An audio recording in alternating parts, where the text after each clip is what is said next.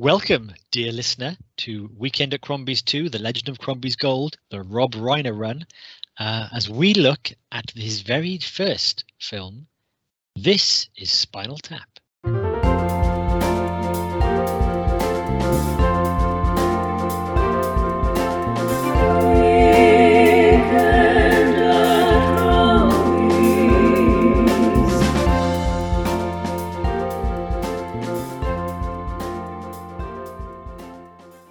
Welcome, dear listener, to Weekend at Crombie's 2, The Legend of Crombie's Gold, where we look at a series of films along a certain theme. The theme this time, of course, being the seven initial films by director Rob Reiner. What a run. What a run. What a run is almost the subtitle of this. Weekend at Crombie's 2, The Legend of Crombie's Gold, the Rob Reiner run. What a run.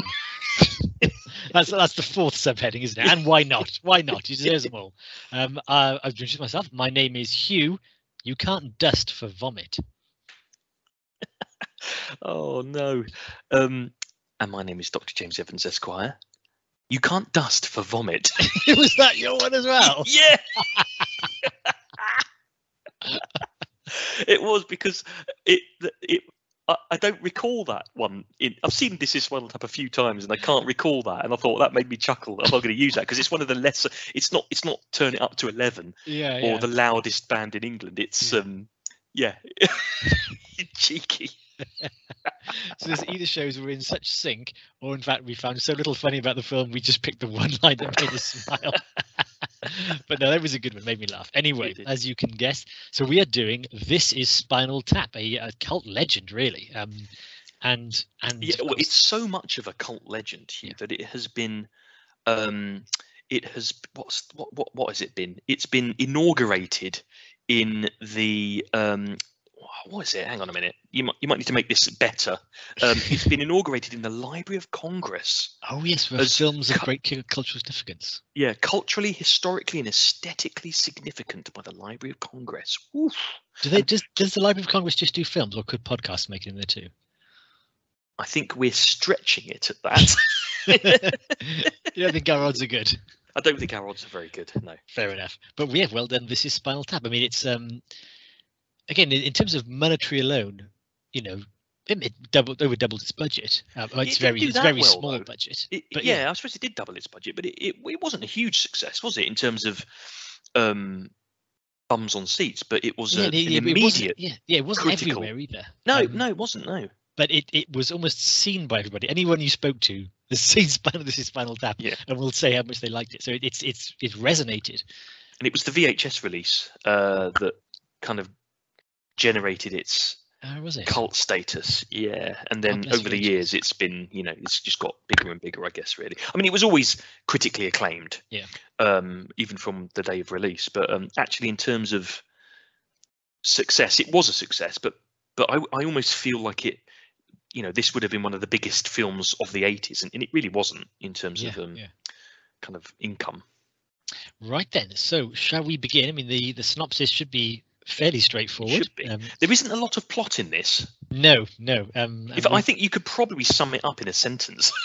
Really? Shall I try? Well, This Is Spinal Tap is a mock documentary of a struggling, long-established English rock band as they go on a failing tour of America, culminating with the breakup and reunion of the band and their second run of success in Japan. I think that you've done a good job there.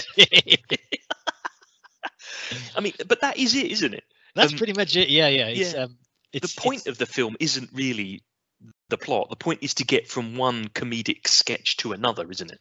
Yeah. So to put more flesh on the bones there, to put more vomit into the drummer's mouth. So Rob Reiner himself appears in this film. Actually, he's the first person on it. He's a filmmaker. Again, as with Spinal Tap, he's not a very good filmmaker. He's actually made commercials, and now he's taking his hand at a documentary. So the whole thing is in the documentary style that I'm going to say, if not pioneered by this, was certainly very new and fresh when these guys did it. Yes. So the only film I can think of prior to this that did something similar was the the Ruttles film, All You Need Is Cash, Okay. from the late 70s, which is a Monty Python-esque, Eric Idle-led rock mockumentary about the Ruttles, which are obviously supposed to be the Beatles, which aired on the BBC in the late 70s. Oh, I can top that. I've in 1964, the BBC did a documentary, or a fake documentary of Culloden. So yes, by Peter Watkins. Peter Watkins, yes, I've seen it. It's absolutely brilliant, isn't it? And it's incredible. It's like with Vox Pops, and he interviews the characters, doesn't he? It's absolutely incredible. It's it's worth a watch. It's all black and white and everything, but it's Culloden is called by Peter Watkins, 64, and it's like a documentary crew are somehow documenting Bonnie Prince Charlie's army, and he's talking to the commanders, he's talking to the men who are sometimes speaking Scots Gaelic, so that's been translated, and it's so that obviously is it's a documentary, but it's not a documentary. Obviously, it wasn't played for laughs, but that's as far back as I can. So it wasn't like they invented this genre, but I would say any comedic mockumentary since 1982 owes its origins to This Is Spinal Tap. Yeah, you're right. Just diverting a little bit, Peter Watkins' filmography is absolutely stunning. So yeah, it's brilliant. Alongside Culloden, you've also got The War Game, which was from the late 60s and early 70s, which was again a mock documentary about a nuclear war in the UK, which is absolutely stunning. And also, I would heartily recommend Punishment Park, which is a documentary he made in America where criminals are released in the desert for the police to chase them. And again, it's a very similar thing where he interviews these these. When I say criminals, I mean they're effectively anti-democracy, kind of civil unrest type champions. And it's anti-democracy. Yeah, well, he interviews the characters in it as if it was a documentary. It's absolutely stunning. So he follows it through quite a few times in his films, all of which are brilliant. There is also one film I haven't seen called The Paris Commune, which again is exactly the same principle as Culloden and The War Game, but is based on the French Civil War. I was not expecting this level of recommendation from this review, but I've got a lot of films to watch now. That was very interesting. This isn't a This Is Spinal Tap moment. I will appreciate, but I wasn't expecting Culloden to come up, and Culloden is one of my favourite films. Oh, me too. I love it. Yeah. So there we go. Back to our topic. So Rob Reiner is the mockumentary maker interviewing this the English rock group Spinal Tap. We'll come to that. They've been around forever. We see in the flashbacks they've gone through the kind of the cutesy Beatles stage, the British invasion stage, the spiritual phase. They're kind of the glam rock stage. And the main figures in Spinal Tap are David St. Hubbins. I think this is probably my favourite aspect of the film, because I am fond of stupid names. Yeah. David St. Hubbins. What do you say the saint was? It's a very rare saint. Saint of quality footwear. Saint of quality footwear. That was it.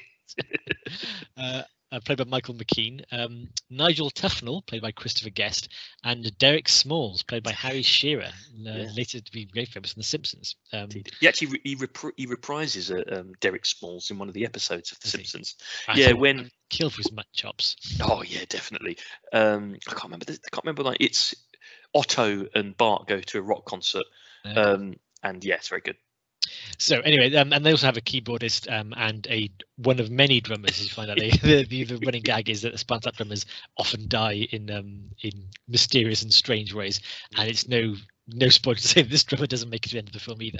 No. So that's where the vomit quote comes from, because he died choking on vomit, someone else's vomit. Yeah, it wasn't his own vomit. The police never found out who it was. We should say that none of these actors are British, and they're all affecting these atrocious Cockney accents. Yeah. So they have begun a tour of America.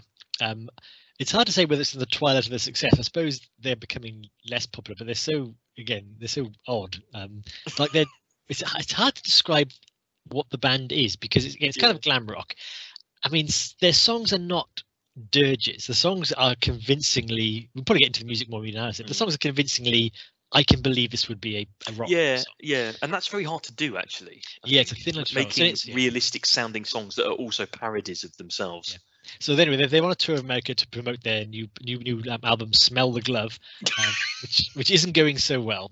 And their sort of band dates are being cancelled all over the place, and no one's turning up to things, and things are going wrong. And it's a wonderful scene where the three of them step out of these alien pods, and poor Derek gets stuck in his pod for the whole duration of the song until the roadie pops it open, and Derek leaps out just in time to have to leap back in again. So it's all going a bit wrong, and they're blaming their band manager for this, and I think they.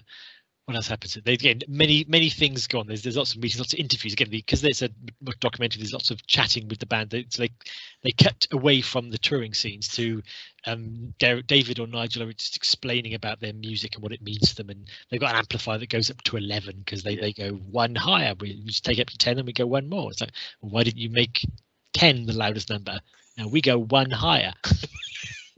So I suppose the first sticking point in the story is when David said his girlfriend comes along, who's Janine. She's well into her kind of astrology. She's spiritual, isn't she? Spiritual. She likes her what's it? I was going to say Accra, but that's the capital of Ghana. Chakra, that's it. Chakra. In a very Yoko way, she's got David's ear and his soul, and she keeps making suggestions to what the band should be. Of course, Nigel is not having any of this, and she also the sticking point is when Nigel sketches out a Stonehenge structure to play it. 18 inches. He gets his inches and his feet mixed up, so they have a teeny tiny Stonehenge. Which everyone blames the band manager for. He then leaves in a huff. He quits, and Janine is now put in charge as the new band manager. I thought she was going to, no, is that surprising, be really good at it, because she arrives with a really big dossier that she's worked really hard on. It turns out all she's worked on is just everyone's star sign. So I thought Janine's going to take over. She's going to be right on it. She's not, is she? She's like, oh, you haven't got their sign. You're a Libra. You have that one. Yeah, they end up doing a gig at a military site, didn't they? it's like a tea party. They military, like everyone lives in their best things, nice tables, and they're just it's a dance, isn't it? Yeah, I think they're singing "Sex Farm" or something. So it's just awful. It's a good cut as well, because the is it Fred Ward who introduces, just say, no, it's not Fred Ward. It's is it not Fred Ward? No, Fred Ward is the he's Fred Willard. That's it. Fred Ward is the guy from Tremors who sadly died this month. He didn't he? Rest in peace, Fred Ward. Yeah, Fred Willard. Yeah, it is Fred Willard. Sorry, yes. But he says just start off with a quiet one, a low key one, and it cuts really quickly to just the opening. So, it's like old people in the crowd, like going, what? And then Nigel's had enough of this and storms out, and that's it. So now the Spinal Tap are down to just David and Derek. David is trying to say, he means nothing to me. It's established he's known this person since childhood, and they've lived their entire careers together. He goes, we can carry on. We don't need him. And they kind of their next gig, when they come second bill to Puppets, is a huge disaster, because it turns out that Nigel can either plays or owns the rights to all the songs they do. So it's like I think Derek, as they work out, just goes, well, that'll be an entertaining 10 minutes then, won't it? There's a good quote. Was it Janine says, I can't believe it. How many times do I have to tell them that Spinal Tap is before Puppets on the bill? Yeah. But in their final performance of the final tour, when they're all saying goodbye to it, Nigel comes back, grabs a guitar, and the three of them kind of play that, and it's marvelous. And then it's been found out that one of their songs is become big in Japan. Sex Farm is number 5 in Japan, so they're off. So it ends with them doing sold out tours in Japan, and again it's with David, Derek, and Nigel basically revving their guitars, and Spinal Tap lives on. Yeah, and Ian Faith, who is the band manager, has been reinstalled as well. He's got quite a good character in the yes, yeah. He's shown brandishing his cricket bat, which he carries at all times, not because he likes cricket, just because he wants to be seen as an Englishman who has a cricket bat, and he loses his temper sometimes and smashes things with it. Yeah, exactly. Yeah, also interesting to see a number of Weekend at Crombie's actors in the film as well. So we had Bruno Kirby again. Indeed, as the limo driver. Yeah, Billy Crystal as Morty the Mime. Yeah, so again, not just Weekend at Crombie's, but again, who would become Rob Reiner's repertoire. So I like that. It's like a rep company. Also, you get Fran Drescher as the PR lady. Yeah, and Dana Carvey as well. Oh, I didn't spot Dana Carvey. He was the other mime waiter. Ah, right. Yeah. So yeah, quite a few people in that. And also, actually, Angelica Houston as well. Yes, good God. Yes, Angela Houston is the designer who gets Stonehenge wrong, and it's a tiny scene where basically you've got a miniature Stonehenge, and it is very funny because the band manager Ian Faith is initially wowed by it, 'cause it's a very nice 18-inch sculpture of Stonehenge. He's going, this is amazing. Yeah, he's like, will the real scale version have these contours and this color? She goes, what real scale version? It's like, will it look like that? This is the Stonehenge. You told me to make it 18 inches, and the thing is, they actually use it. It comes down in the gig, doesn't it? And they've got dwarves dancing around it. They tried to do a druidic song, and they've hired like dwarves dressed as leprechauns to dance around it, and even they're taller than Stonehenge. Yeah. But it's funny. You look and think, is that Angelica Houston? She's very young in that. But yeah. So yeah, but that I think is the tale of Spinal Tap, and the whole thing is intercut by either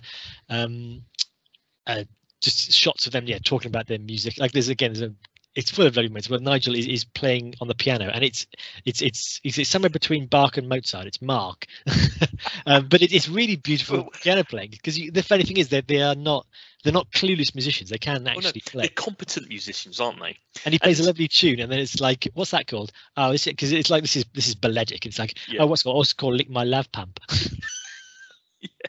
And I think that's where the success of This Is Spinal Tap comes from, really, because they are competent musicians. Yeah. And I mean, I wasn't alive in the heyday of British glam and prog rock, but I can't imagine it's too far from the truth. Do you know what I mean? I suppose that's why it is a very successful satire, but or pastiche at least. I don't think it is a satire, because no, it isn't. Is it? It's a pastiche, isn't it? It's definitely there's a lot of love in there. Yeah, there is. So I can't imagine that things like a Black Sabbath, or I don't know, I bet they weren't that far from the kind of experiences that were being shown there. But actually, it sounds like we're drifting right into the analysis. I think there's going to be a lot more analysis than we'll plot, because we've done it and stretched out. So we will go away and construct a very small sandwich, and and we will come back to you after the break.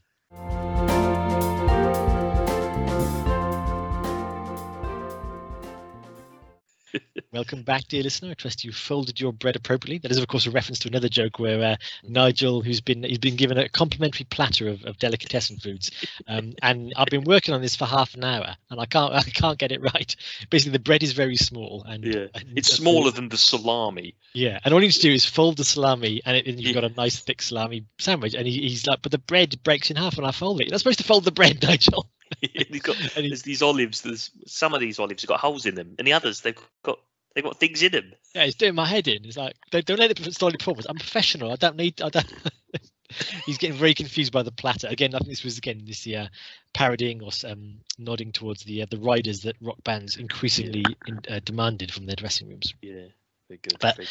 But yes, so in terms of, again, we'll talk about the structure and the themes of this.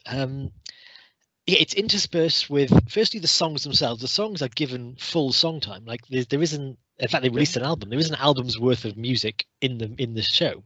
I've listened to the album many times as well. It's actually a very good album. There's some catchy ones in it. I think definitely. Genuinely there are some songs in there that can hold it. I think Hellhole is as good as any kind of epic rock ballad there is. Yeah. I think Sex Farm is brilliant. I feel because I know that the Big Bottom is one that's meant to be a parody of Queen's Fat Bottom Girls. I think it's better. Because it's funnier, because it catches you off guard, because the whole thing, firstly, it's played by 3 bass guitars, so it's just dun dun dun, and he's singing the song and he's just making allusions to and it's only when you get to the chorus, when you've listened to the song for like a minute, and he goes Big Bottom. It's just hilarious, because it's like you realize what you've been listening to, and it's told with utter sincerity. That's one of the things.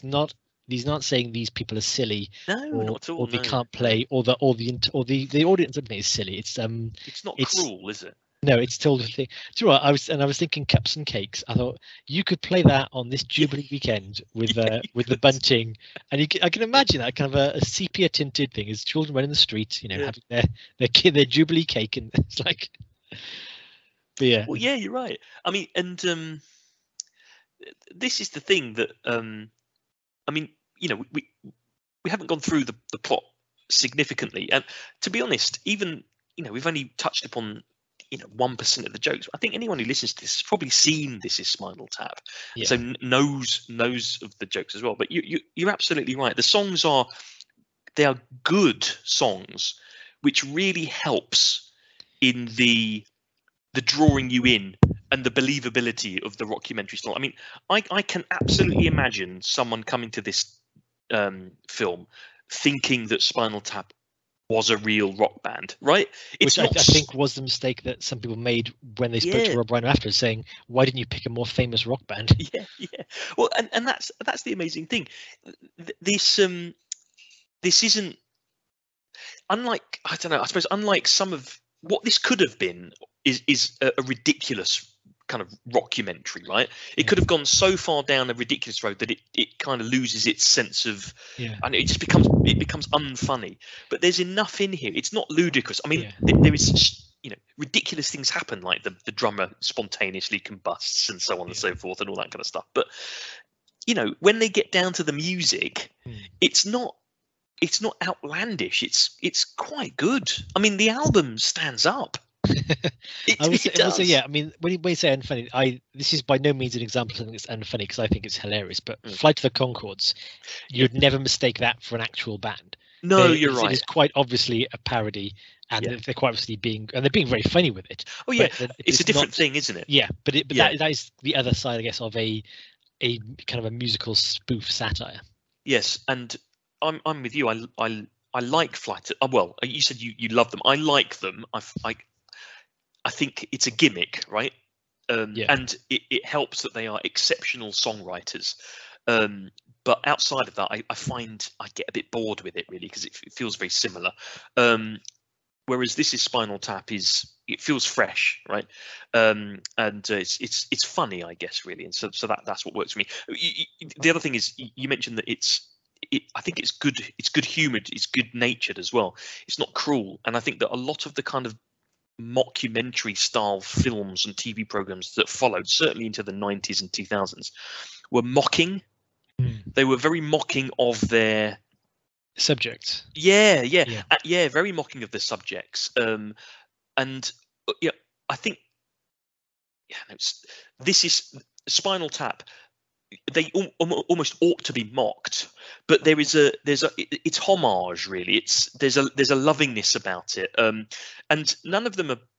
They're all just fun to be around, aren't they? They're just a bit stupid. Whereas something like The Office, I think, is just a bit cruel. Yeah, it's not just The Office, because I mean that is obviously a very well-known mockumentary. There was also one around the same time called People Like Us. Oh yes, it was, voiced by Chris Langham. That's right. And again had Rob Reiner and Julia. Julia. Who's it? Julia Somerville, but it's not. It's not Julia No, I know who you mean though. Yeah. And again, that had a very similar style in that it. I was thinking of the intro when Rob Reiner is basically saying, This Is Spinal Tap have quickly become known as the loudest band in England. and People Like Us had the same thing, where it took ridiculous statements and presented them as documentary fact, as if it was important you knew this and whatever. But obviously it went further, and they say that the people there were deliberate grotesques. You didn't like any of them, and you were not cheering for them to win. I mean, I think that almost the overriding image at the very end, when they're all got their guitars in unison and they've overcome their differences and they're a bit more successful now. It's good, isn't it? You feel good. You want that to happen. You're happy that you didn't want them to basically go bankrupt and trudge back to England and live sad lives. You wanted them to because they liked being together in the band. They were generally supportive of each other, and nice. What you don't want them having to make the Jack the Ripper theatrical musical, do you? Oh, I would have seen that. Saucy Jack, you're a naughty one, Saucy Jack. Well, it's kind of tragic that they do end up, again, just because they were saying you don't be a 45-year-old rocker. They are going to just be an aging rock band with declining returns, because that is the other half of it. They're now big in Japan. But that's what they do, and the final scenes as well, when they're asked what they would do if they weren't rock stars, if they weren't in Spinal Tap, and they're talking about Nigel. Nigel Tufnell says I'd be a salesman. He doesn't call it a salesman, does he? I'd sell things. And a haberdashers. Yeah. He goes, hello. What size is your feet? So would you enjoy that? What the hour's like? So you could do. They can only really be 45-year-old rockers, can't they? Yeah, that is true. That is true. And so that's quite nice as well. That that is just how it has to be. So what would be on your tombstone? Here lies David St. Habins, and why not? Yeah. Is that your philosophy? No, I just thought of something to say right then. So now the thing is, we're not analysing the film now. We're just saying funny lines. No, that's true. Which is quite hard to do. And a couple of things from me then, right? On some of this, the film I understand was almost entirely improvised. Yeah. Which is quite impressive. I think they were given in all of the scenes, they were given the start and end point, I guess, really, and they were allowed to just explore as they went through it. And it was where possible, they would use the first cut of that improvisation to get the reaction from each other as well. So that was quite helpful. And they had over 100 hours of film.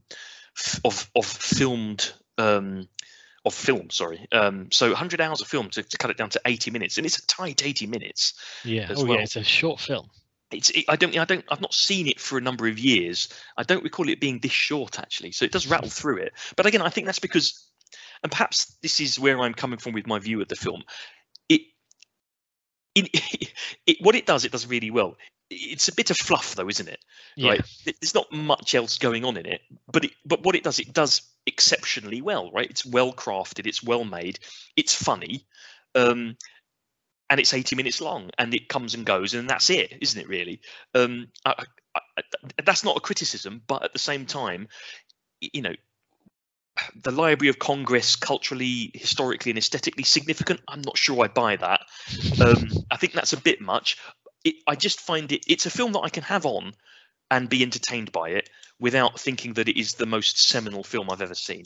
Yeah, I'd say that. I think I was talking about the structure. It's a cross between kind of overtly improv scenes, kind of little vignettes when they're like doing, this is the bit where I show you the guitars, this is the bit where I show you the pictures, and then the pop songs, and then the more plot driven scenes where they go through the story of the tour, and that's kind of how it's divided up. And it's funny, when it turned to the improv scenes, you could obviously tell the bits where they were kind of riffing, but they were kind of going along. But I thought some of the scenes, the funniest scenes, were the bits actually as the credits were rolling. When it was just them talking heads, and then just really again when he's talking about being the saint of elegant footwear or whatever.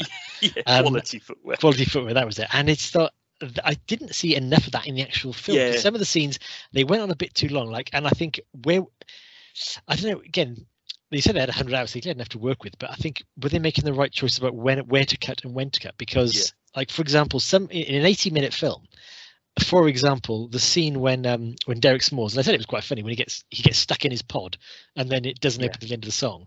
It takes the length of a song for that gag to pay off, and that's quite a lot of film time to spend on that gag. It is quite funny that Derek is in there still gamely playing his bass while the guy breaks him out, but it's a long time for that gag. And it is, and the song is good. Yeah, but you're not in it for that song, are you? Yeah, and that's the thing. And what's else I was thinking of is that some of the gags are hit and miss. I mean, that's kind of the nature of doing this improv stuff. Like there's a bit when promoter Artie Fufkin, who's which what's the funny thing about him is his name. He's in it, and when he manages to mess up their album signing because no one comes and this kind of stuff, and he debases himself saying, kick my ass, please, please, please, and it's this is a lot of Fufkin, and he's not the funniest thing in this. And I thought, where do you? So that some of these things, it goes for 80 minutes, but because it doesn't have a plot, it really hangs on, is this particular scene I'm watching funny? It's like a sketch show. It's like, am I entertained right now? Yeah, and if I'm not so much being pulled towards the next funny thing. Like if you think of say a Steve Martin comedy in the 80s, even if something's not particularly funny, you're almost braced for the next funny thing. Yeah, you are. Because he's such an extravagant performer, isn't he? Yeah, but also because the character has now been established and the plot's been established, what's coming up will be funny. Whereas this is, I'm just going to see the next vignette, and it may be funny, and it may be a Fufkin. It may be a Fufkin.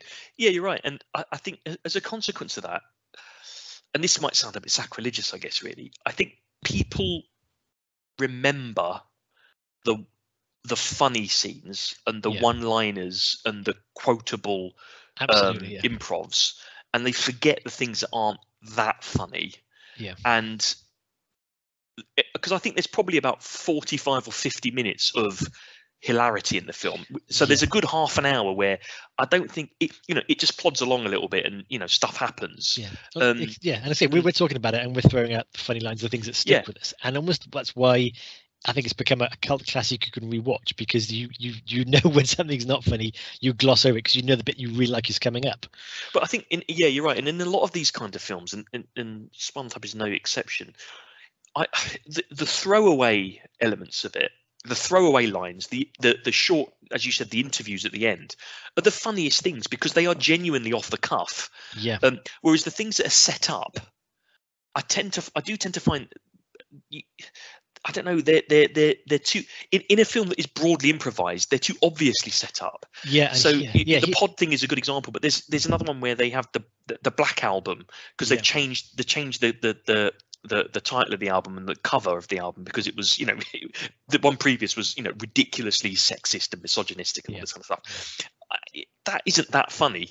No. It's funny a little bit, but it goes on for about 10 minutes. Yeah, and it's also I was thinking of the same thing, but before that is when Fran Drescher, their publicist, is talking about it. I think Fran Drescher is quite funny. I've got a lot of time for her, but she was basically berating the band manager about how sexist the cover was, and she describes it. And obviously, it's much funnier if you describe it and not see it.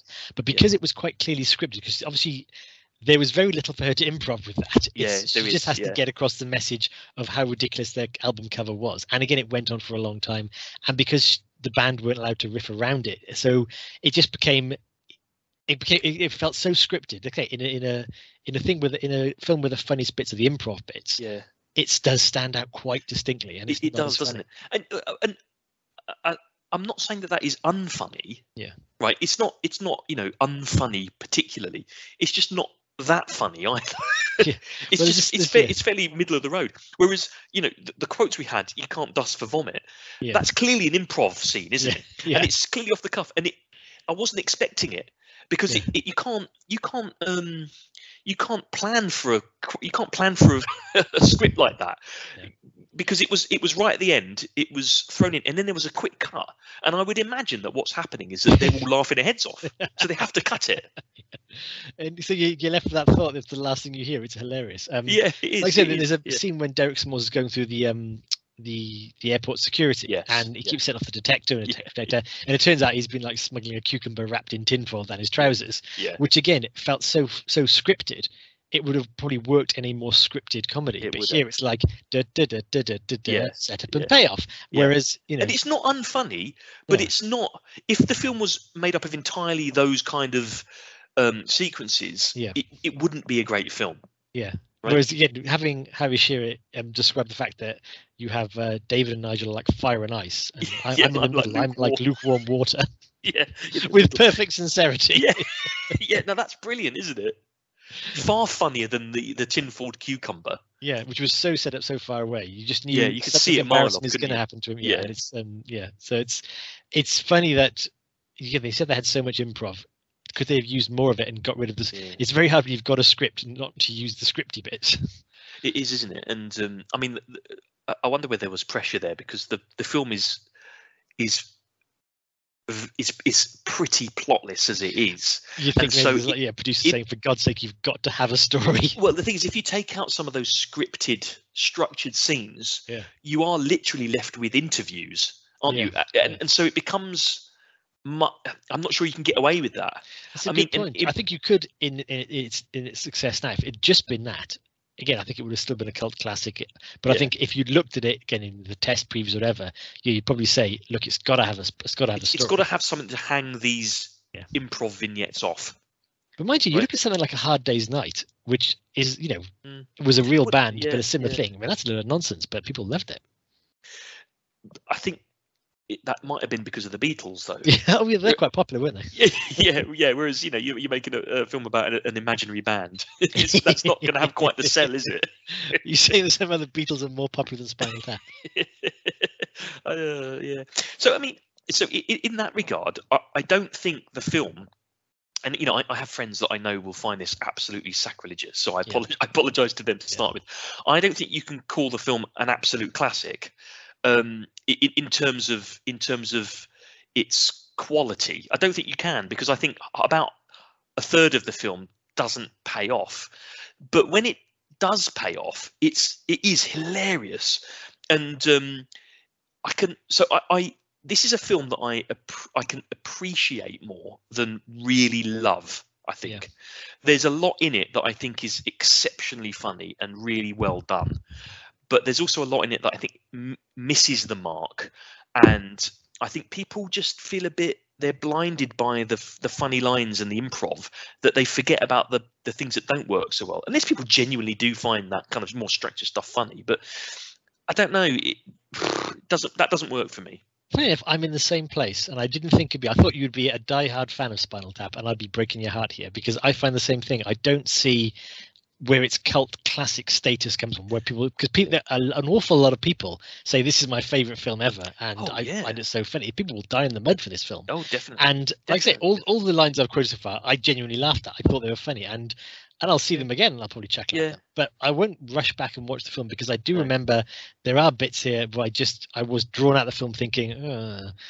you get a bit bored. There's a few bits in it where I just think, oh, can we just get to the next song? I mean, I actually like the songs. I wanted to get to the next, because actually those songs are scripted, and the staging of them is structured. They have to be, but they're still funny. Yeah, right. It's really just the kind of the interstitial bits where they're connecting one thing to the next. They feel like sketches from a sketch show. Yes, that maybe just aren't that funny. Yeah. See, I didn't find the songs that funny. Again, obviously some are ridiculous, but they're all in context. But I think they're quite good as being things that break up the action and establish the band as being genuine. And like I say, not coming at it with a kind of a nasty, cruel thing, making them stupid, like they can't play guitar or whatever, and this kind of stuff. It makes them more credible, and that makes their ridiculousness off stage better. Yes. And like I say, it's what am I thinking of? I think the fact that they have a teeny tiny Stonehenge is in itself funny, because they got big crowds. I could have done actually if the band itself had been less dismally unsuccessful in the tour, because they have crowds, they have people shouting for them. I didn't quite believe that they'd have an album signing where no one turned up whatsoever, unless they managed to. He fuffkined it up. He fuffkins it up, yeah. But it's things like that. It's like they've got groupies hanging off their arm. They've got people screaming at them. It's not that they're absolute nobodies. They're just a band on the downward trajectory. Yeah, they are. So I wonder about that. But I think for all that, again, they're portrayed with some degree of affection and sympathy and warmth as well. I think, and the improv stuff is great. And so I enjoyed what I enjoyed of it, but I wouldn't go back saying this is a hilarious film and you must watch it, as so many people do. Yeah, and I don't know about you. So I've not seen This Is Spinal Tap loads and loads of times. I've probably seen it 3 or 4 times. Yeah, me too. And I wonder whether part of my lack of enthusiasm for it, I suppose. And that's too harsh. It's not a lack of enthusiasm, but I won't go to the grave for This Is Spinal Tap, right? Is because I saw it relatively recently for the first time. And when I mean relatively recently, I'm probably in the last 10 years or so, or 15 years or something like that. And so by the time I had got around to watch it, I was so familiar with its tropes and a lot of its quotes that it maybe just didn't have the impact that I was expecting it to have on me. And so I was left a little bit disappointed, because if you hear about a film that is the funniest film ever made, and that loads and loads of people will quote it to you and say that this changed my life, this is one of the best films that has ever been made, and you watch it having seen clips of it, you might even have seen 30 or 40% of the film in different clips, and you watch it and it just doesn't quite click. There's a lot there that's good, so the first time you watch it you think, oh yeah, that was brilliant, that was really good, but inside there's a little niggle which is, I don't know if it was, but I'm clearly in the wrong.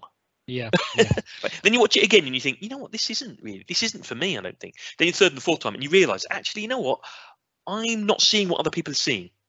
Yeah. I think so. I think I'm similar place. I watched it way after its reputation was built. Yes. To kind of take it in. Also, I think a couple of things is, firstly, we've discussed this before, when you have a kind of a really not memorable, really inspirational film that sets a marker that other things copy. And I've seen a lot of the copies. I've seen lots of documentaries since That's another then. thing, isn't it? That's a challenge. Yeah. So I was familiar with the style, so it wasn't like this is groundbreaking. It's like this may have broken the ground, but I didn't see it there broken. So that was the thing. A lot of its new things it was putting forward, and innovative things. It's like watching classics from the 40s, isn't it? You watch them knowing that they are good, but really having seen the technique and the context developed over 30 or 40 years. Yeah, it's like when I think I saw Fistful of Dollars for the first time. It's like, I've seen this before. It's like you wouldn't have done if you saw it in live. No, it's true, isn't it? So it's that. So that's not being again of age. It's not its fault, is it? No, it's not. It's not the film's fault. So that was one of the things. And yeah, so and also I think the other thing is just because I didn't have the vocabulary of the music it was doing. I'm not that familiar with the rock, so I wouldn't have gone, oh, that's what they're doing with that song. That's very clever. Yeah, I agree with you as well. I didn't go down the rock path, so I don't have that cultural context, or that what I don't have that language. You're right, it's the language, isn't it? It's the I didn't listen to rock really growing up, and so it doesn't feel. I don't have the absurdities of it, I guess. Yeah. So yes, I think for me it was I laughed where I laughed. I appreciated the film, but it's not the stone cold classic that so many people do, and doesn't mean they're wrong. No, of course not. It hits the beat for them. I think it's. But I suppose that's it's gone to the Museum of American Culture, whatever it's called. Yeah. And it's a cult classic, and a cult classic by its nature has limited appeal. It always will. Yeah, I think you're right. It has limited but very, very strong appeal within that limited group. Yeah, I think that's right. Actually, there are strong advocates for the film because of its cult nature, I think. And if you love it, I think you really love it. There are a couple of things that it's worth saying about it. I mentioned this at the start, and the songs are good, but what I think the songs do really well is I think it's really hard to make songs believable when they're not real, if that makes sense. I know that the songs are real, but they're made up for the purpose of this mockumentary, and yet they sound like they could be real because they are, and that I think is really difficult. So I saw a film. I can't remember I can't actually remember what the name of the film is now. But there's a I've seen a number of films, right, where it's purporting to be set in a particular era, or a decade, for example, or kind of cultural location, and it might be, and the music in it doesn't reflect what I understand that music to be from that time. So the film I'm thinking of is a film called Sing Street by a director called John Carney, who also directed quite a very good film called Once, and also Begin Again with Mark Ruffalo and who's the actress in Bend It Like Beckham? What's her name? Oh, Keira Knightley. That's it, yeah. So Sing Street is about a kind of teenager growing up in Dublin in the 80s, right? And he wants to what he wants to do is he wants to start a kind of new romantic band, yeah. Ostensibly to impress this girl who has moved into the area, who's really cool, and he's a bit of a dork, right? But anyway, he sets this band up, and the film is effectively him and his bandmates creating the music for the film, and it's got such incredible reviews. It's like it's got such a high score on Letterboxd, and it's really, really, really popular. And I just thought it was awful. And the one reason I found it awful was because the music that they were making sounded like music made now to sound like it was the 80s. Rather than something that sounded genuinely from the 80s, right? And I couldn't really put my finger on what was wrong with the songs, because they're well made. They have they're good songs, but they just didn't sound authentic. That's the word. They didn't sound authentic. They sounded like it was someone looking back 30 years previously, remembering what songs sounded like and trying to make it sound like that. Okay. Where and it really spoilt the film because I couldn't get with it because it was unbelievable. Spinal Tap has none of that problem. I don't mean to say that songs sound like they're in the 80s. Obviously, it was made in the 80s, Yeah. but those songs sound exactly like I would imagine a prog rock or a glam rock band on the downward trajectory would sound. Yeah, It's perfect. It is really good, and not only that, they also give them a heritage as well, which is also really good. They start off actually, for one quibble on this first is because it was improvised. I think they made a mistake because they asked David and Nigel when they first met, and they said they were in different bands. And then in the later scene, they said they were childhood friends. I think, and they wrote songs together. Well, how did they end up in different bands then? But nonetheless, their first hit was Cups and Cakes, which is such a lovely 1950s cups and cakes. I'm so full, my tummy aches. And then they move on to Give Me Some Money, which is a very Mop Tops Beatles type thing. And that's got Ed Begley Jr. in it, hasn't it? Yeah. The John Stumpy. the drummers' names are just the best. And then it's Listen to the Flower People when they go through their hippie phase. And you think, yes, this is not just something they made up for 1982. No. They've given these guys a heritage and those songs all sound like they should. Yeah, and again, the footage is grainy and the haircuts of the time, and you can think, I can believe that David and Nigel did this. So not only does the band have credibility, but the friendship and the relationship between the two of them has immense credibility. So you really feel when the band breaks up, because like these guys have been kind of creating stuff forever. Yeah, and that to me, I think, is the biggest success of the film. You take away the humor of it and all that kind of stuff. I think actually the fact that the album of This Is Spinal Tap, I think could and maybe does, and I'm not an expert in this genre, but could and maybe does stand up as an excellent example of a early 80s rock band. Right, and that's pretty incredible. Yeah. So in some respects, perhaps the album is even better than the film, right? Yeah. So I was thinking actually when you said some examples of when it doesn't take. There's a couple I thought of immediately when you said that. Was one was actually Aaron Sorkin, who will appear in later films with Rob Reiner. Did a show called Studio 60 on the Sunset Strip. That was basically a Saturday Night Live. Fictitious studio, which was a comedy studio, and then the backstage happenings. And he tried to write both the backstage happenings and what was happening on stage as well. And the onstage comedy was dire. It just wasn't funny. So it's a little bit like the Gary Shandling show, right?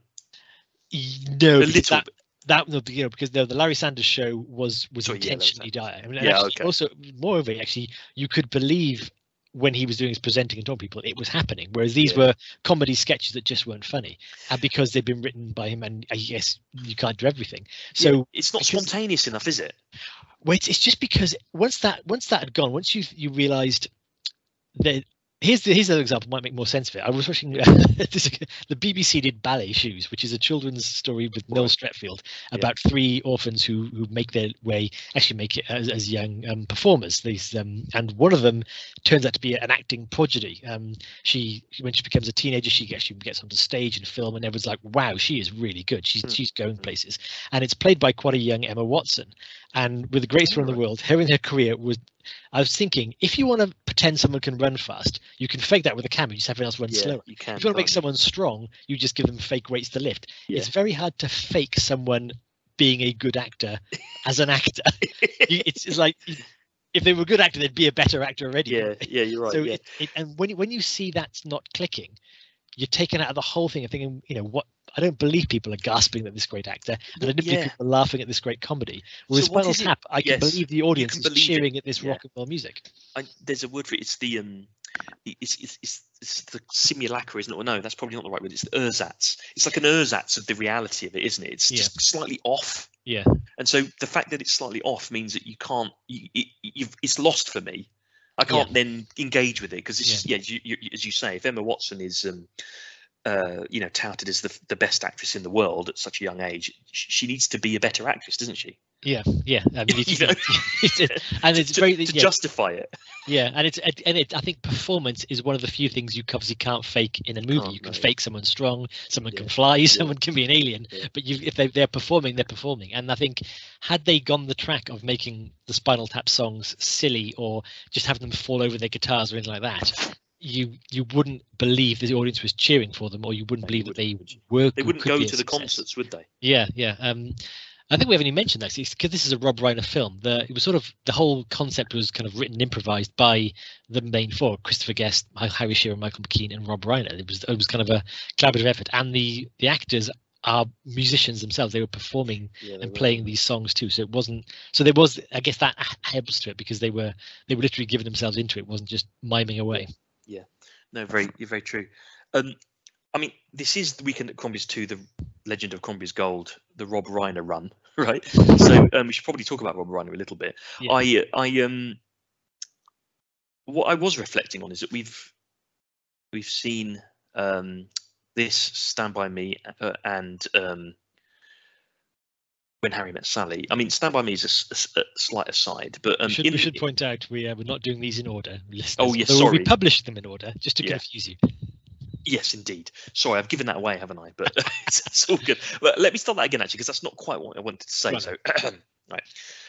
So this is obviously Weekend at Crombie's 2, The Legend of Crombie's Gold. It's the Rob Reiner series, right? So we should talk a little bit about Rob Reiner, and we're talking about his first 7 films, and obviously there's my view on it is this one, i.e., this is Spinal Tap, and also When Harry Met Sally, and I think possibly Princess Bride, and possibly even A Few Good Men. They all either redefine or start afresh a movement of a particular genre, if that makes sense. Yeah. So, and that's pretty impressive, given that it is. I mean, this was his first film, so this is Spinal Tap, his very first film. Yeah. I think that This Is Spinal Tap is of such cultural significance, whether we think it deserves to be or not, I don't know, yeah. But it is of such cultural significance that it has spawned an industry of the mockumentary style genre that followed it, in the same way that When Harry Met Sally reinvigorated the romantic comedy, yeah. And then we had, hundreds and hundreds of similar types of films, some good, some not so good, that followed it. I think that's remarkable, given that he just picks a genre, knocks it out of the park, is massively influential, goes to the next one. I know. Does the same How mad thing. is that? I think the same is The Princess Bride as well, which did a similar thing. It reinvigorated that kind of fantasy comedy type genre as well. But I think it's like I say, so when we say Spinal Tap is significant, I think it's more in the case of its style than its content. Yeah. Its style, I would say, is of note. Again, in 1980, it's massively influential. Whether or not its content was hilarious or not, it's the fact they did it in the first place is really worth knowing. It is. Yeah, absolutely. Yeah, absolutely. But you're right. I mean, how has he managed to do that? And I think for A Few Good Men is a good example of reinvigorating that kind of courtroom drama as well. I mean, he didn't invent the courtroom drama. Don't get me wrong, but I think that was such a behemoth of a film that we'll come to that. But that is that definitely sent shockwaves, I think. I mean, So this Princess Bride, A Few Good Men, When Harry Met Sally. I mean, you might even make a case for Misery as a kind of like that kind of horror thriller from the early, a kind of reinvigoration of that. I'm not quite sure, but certainly took the Stephen King adaptations to another level as well. Maybe that's less so, a bit more tenuous, but certainly the ones that we've mentioned there. I mean, for a first 7 films, that I think he has made at least 3. What is it? Culturally, historically, or aesthetically significant films, and that is not bad going at all. I know, and I don't know that he's given the props that he deserves. I'm to be honest, convinced he's not. I mean, his films are. I think people will say, people will love this Spinal Tap. The Princess Bride also has, you name any of these films. The reason we're picking these films is because people absolutely love them, but no one says, I love the Rob Reiner film When Harry Met Sally, or I love the Rob Reiner film The Princess Bride. It's maybe it's because he jumped genres so much. It's not like I'd love the romantic comedy genre that he did 5 of. It's just like. It's almost he's robbed himself of that auteur status, but that almost makes him even more impressive, right? It is. It's like you were really good at the violin, then you go off and manage to make pottery that also wins awards. You're going all over the place. I was going to say he's a bit like Rolf Harris, and he can play the didgeridoo and paint. Cut that out now, aren't I? You can do a lot more than didgeridoo and paint. No, but I agree. I don't think he's necessarily given the props that he deserves. And well, this maybe will turn the tide. Maybe we will be of cultural significance and make people realise that Rob Reiner absolutely nailed it in the 80s. He did. You're right about the genre thing, because I don't know, mate. People don't say who are your top 5 directors. Yeah. Martin Scorsese, David Lynch, Akira Kurosawa. They might say I don't know, John Huston. They never say Rob Reiner, ever. And now, fair enough. After these 7 films that he made, it's pretty much utter dirge, right? And there was one peak after that with the American President. Yeah, and then one after that. But maybe he'd just given all he had to give. And here's something else, actually. This is complete projection, but from every interview or whatever I've seen of Rob Reiner, he seems quite settled, quite normal, and quite happy. And maybe if you're going to be an auteur, you need to, ruffle some feathers. Have an edge, didn't you? You need to have an edge to be seen like you're serious. And just, getting on with people and turning out good work is not enough. No, he just seems like he's having a nice time. Yeah. And so who therefore, wants that? Yeah, I suppose that doesn't help creativity, does it? Well, it does for him clearly, but it doesn't help the impression of creativity. Like I say, you've got to smash up a hotel room to show that you're really passionate. You can't just go out and knock out another genre classic. It's the it's the genre classic, isn't it? How has he done that? The genre classics. There's at least 4 of them in the 7 that we're looking at. So you said Martin Scorsese. He's done one genre very well. He hasn't I moved think out. That's a little bit unfair. He's done one genre quite well then. No, he's done more than one genre. I see. It's basically the mobster genre, isn't it? Well, he's done a lot of mobster films. That's what I mean. I'm not saying he's done one film very well. I mean, he's picked his genre. You can't say Martin Scorsese hasn't picked his lane. Look, I think Martin Scorsese is probably most known for his gangster and mobster films, right? I will accept that. But Taxi Driver isn't a mobster film. Okay. It's not. No, it's absolutely not. No, but it deals with masculinity and violence in the same way that Goodfellas does. And I think that is probably fairer. I think Scorsese is. I mean, you look at Hugo, for example, is not the one with. It's not a good film. No, it isn't. But it's also not. It's not a film about. Yeah, I think back to my comment of one thing very well. He does again masculinity, violence, and mean streets. The Age of Innocence. Oh God, did you do that too? Yeah. Would you say that we've reformed bonnet punker? Yeah, maybe you're right. I realise now we've just ruined the chance of Mr. Scorsese coming on our podcast, but I'll roll the dice on that. Yeah, Rob Reiner's welcome anytime. He is. I suppose you're right, really. David Lynch is a bit nuts, isn't he? So, he's not going to... he makes weird films like that. And I'm not saying that as a diss against Martin Scorsese. He's a fantastic, legendary director. But I'm saying that with fantastic legendary directors, you normally get one type of genre out of them repeatedly and of great quality. You don't get them bouncing around. That's true, isn't it? Yeah, you're right. So let's get... I say let's give Rob Reiner the props he's due. We're doing that, aren't we? We're actually doing that. Yeah. Although we're doing it with the films that everyone knows, maybe we should have chosen 7 of his. Maybe we should have chosen his 7 latest films. Which would that would bury him. It'd be like everyone saying, "Why are they doing Rob Reiner? These films suck." Yeah, they would. Or like, hang on, they're doing a retrospective of Rob Reiner, but they're not doing Spinal Tap, Misery, A Few Good Men, Stand By Me. That belongs to the other podcast. Maybe North is a Weekend at Crombie's original to be looked at. Maybe not. Yeah. I still can't quite. And maybe this is the other thing as well. An auteur, you have a style, don't you? And maybe it is the genre hopping. I can't quite figure out a Rob Reiner style. That is true. Other than no. I mean, script-wise, I mean, When Harry Met Sally was quite. It's quite staccato in its structuring, and I think Spinal Tap is a little bit as well. Yeah, but that's not really the directorial kind of flourish, though, is it? You wouldn't say. Well, Harry Met Sally was kind of improvised, but it was also, nor everyone wrote it. It was quite tightly written. It was, and Stand By Me isn't improvised, is it at all? No. Neither's Misery. Yeah, so it's not. Well, he might be just letting the actors act, letting them breathe a bit, because I mean. because obviously Stand By Me, they were kids, but we mentioned again River Phoenix knocked it out of there. But also when Harry Met Sally, I mean, that's a great actors film. It is, isn't it?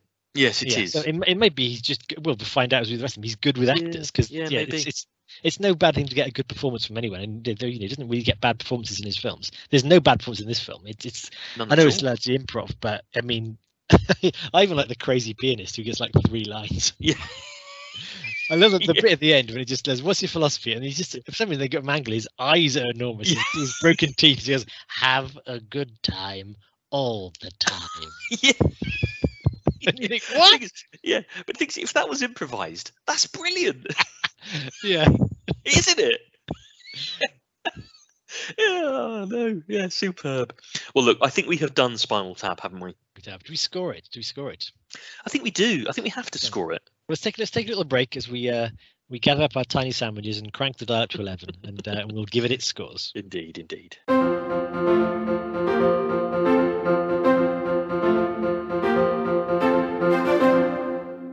Welcome back as we emerge for the final time from our transparent alien pod and call down a very small Stonehenge as we will weigh down upon Rob Reiner's very first film, This Is Spinal Tap. James, what is your score for This Is Spinal Tap?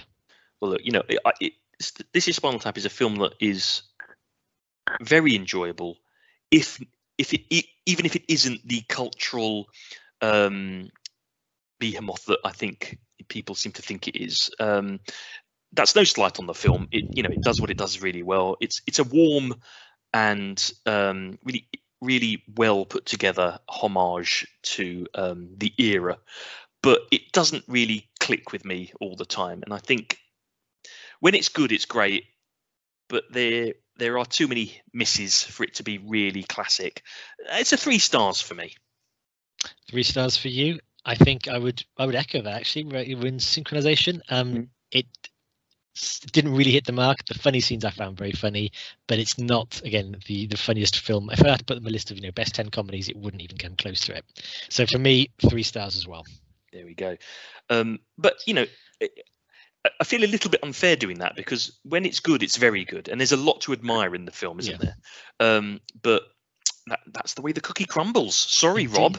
But don't be. This is the first This is the first in the series devoted to Rob Reiner films, and we've scored it in the middle. But don't despair. We've got more coming up. We do. And we're looking forward to each and every one of them. We are indeed. And don't forget, dear listener, that if you want to listen to our dulcet tones more, you can head over to our parent podcast, I guess. Listen to this cross marketing. I almost hesitate to say you're doing so well there, but if they're listening to this, they're signed up to the other one. There's no escape. But well done.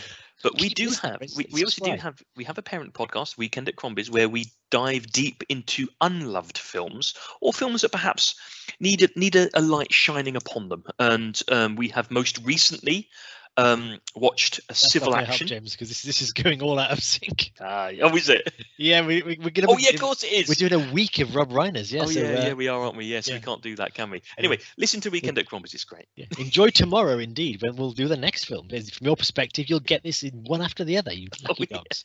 As you can tell, I am completely confused as to what we're doing with these podcasts, but they will be released at some point this year. Look out for them. I am indeed the. What is it? The Ian Faith of this. This podcast. You are. And when I say we in our parent podcast, we raise films up. We, if you like, tie our shoelaces to them and drag them round for one last spin. So it's last Weekend at Crombie's, and until whenever, whether you listen to the next Rob Reiner or you join us for our monthly reviews, I wish you a very happy and a very healthy Weekend at Crombie's. Good evening, all. Weekend at Crombie's. The National Arboretum is near us. Oh. It's the National Memorial Arboretum for the fallen soldiers. Which ones? All of them? Yeah, it's for all of them that died in any war. Wow, that's broad. It's massive as well. It's like it's the National Arboretum, basically. Like even the War of Jenkins' Ear. Probably. There's bound to be some. They have little. There's a small tree planted to the guys who died in the War of Jenkins' Ear. You know what? Right? I'm going to actually Google. The I National don't Memorial think Library. that deserves a tree as much as the guys who like liberated Auschwitz. Yeah, well, maybe they get more than A a better tree. tree. They might get a bench as well.